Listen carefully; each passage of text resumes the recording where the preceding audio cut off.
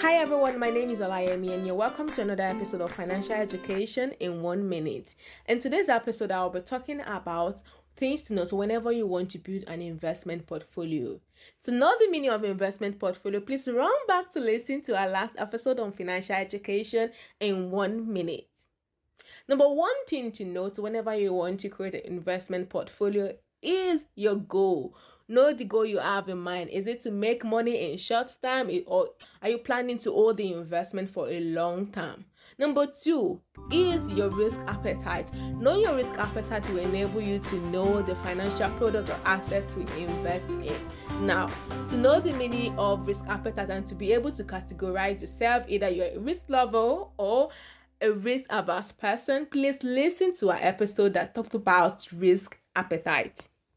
The next one is also to check the financial assets you really want to invest in. Pick your financial asset based on your goal and your risk appetite.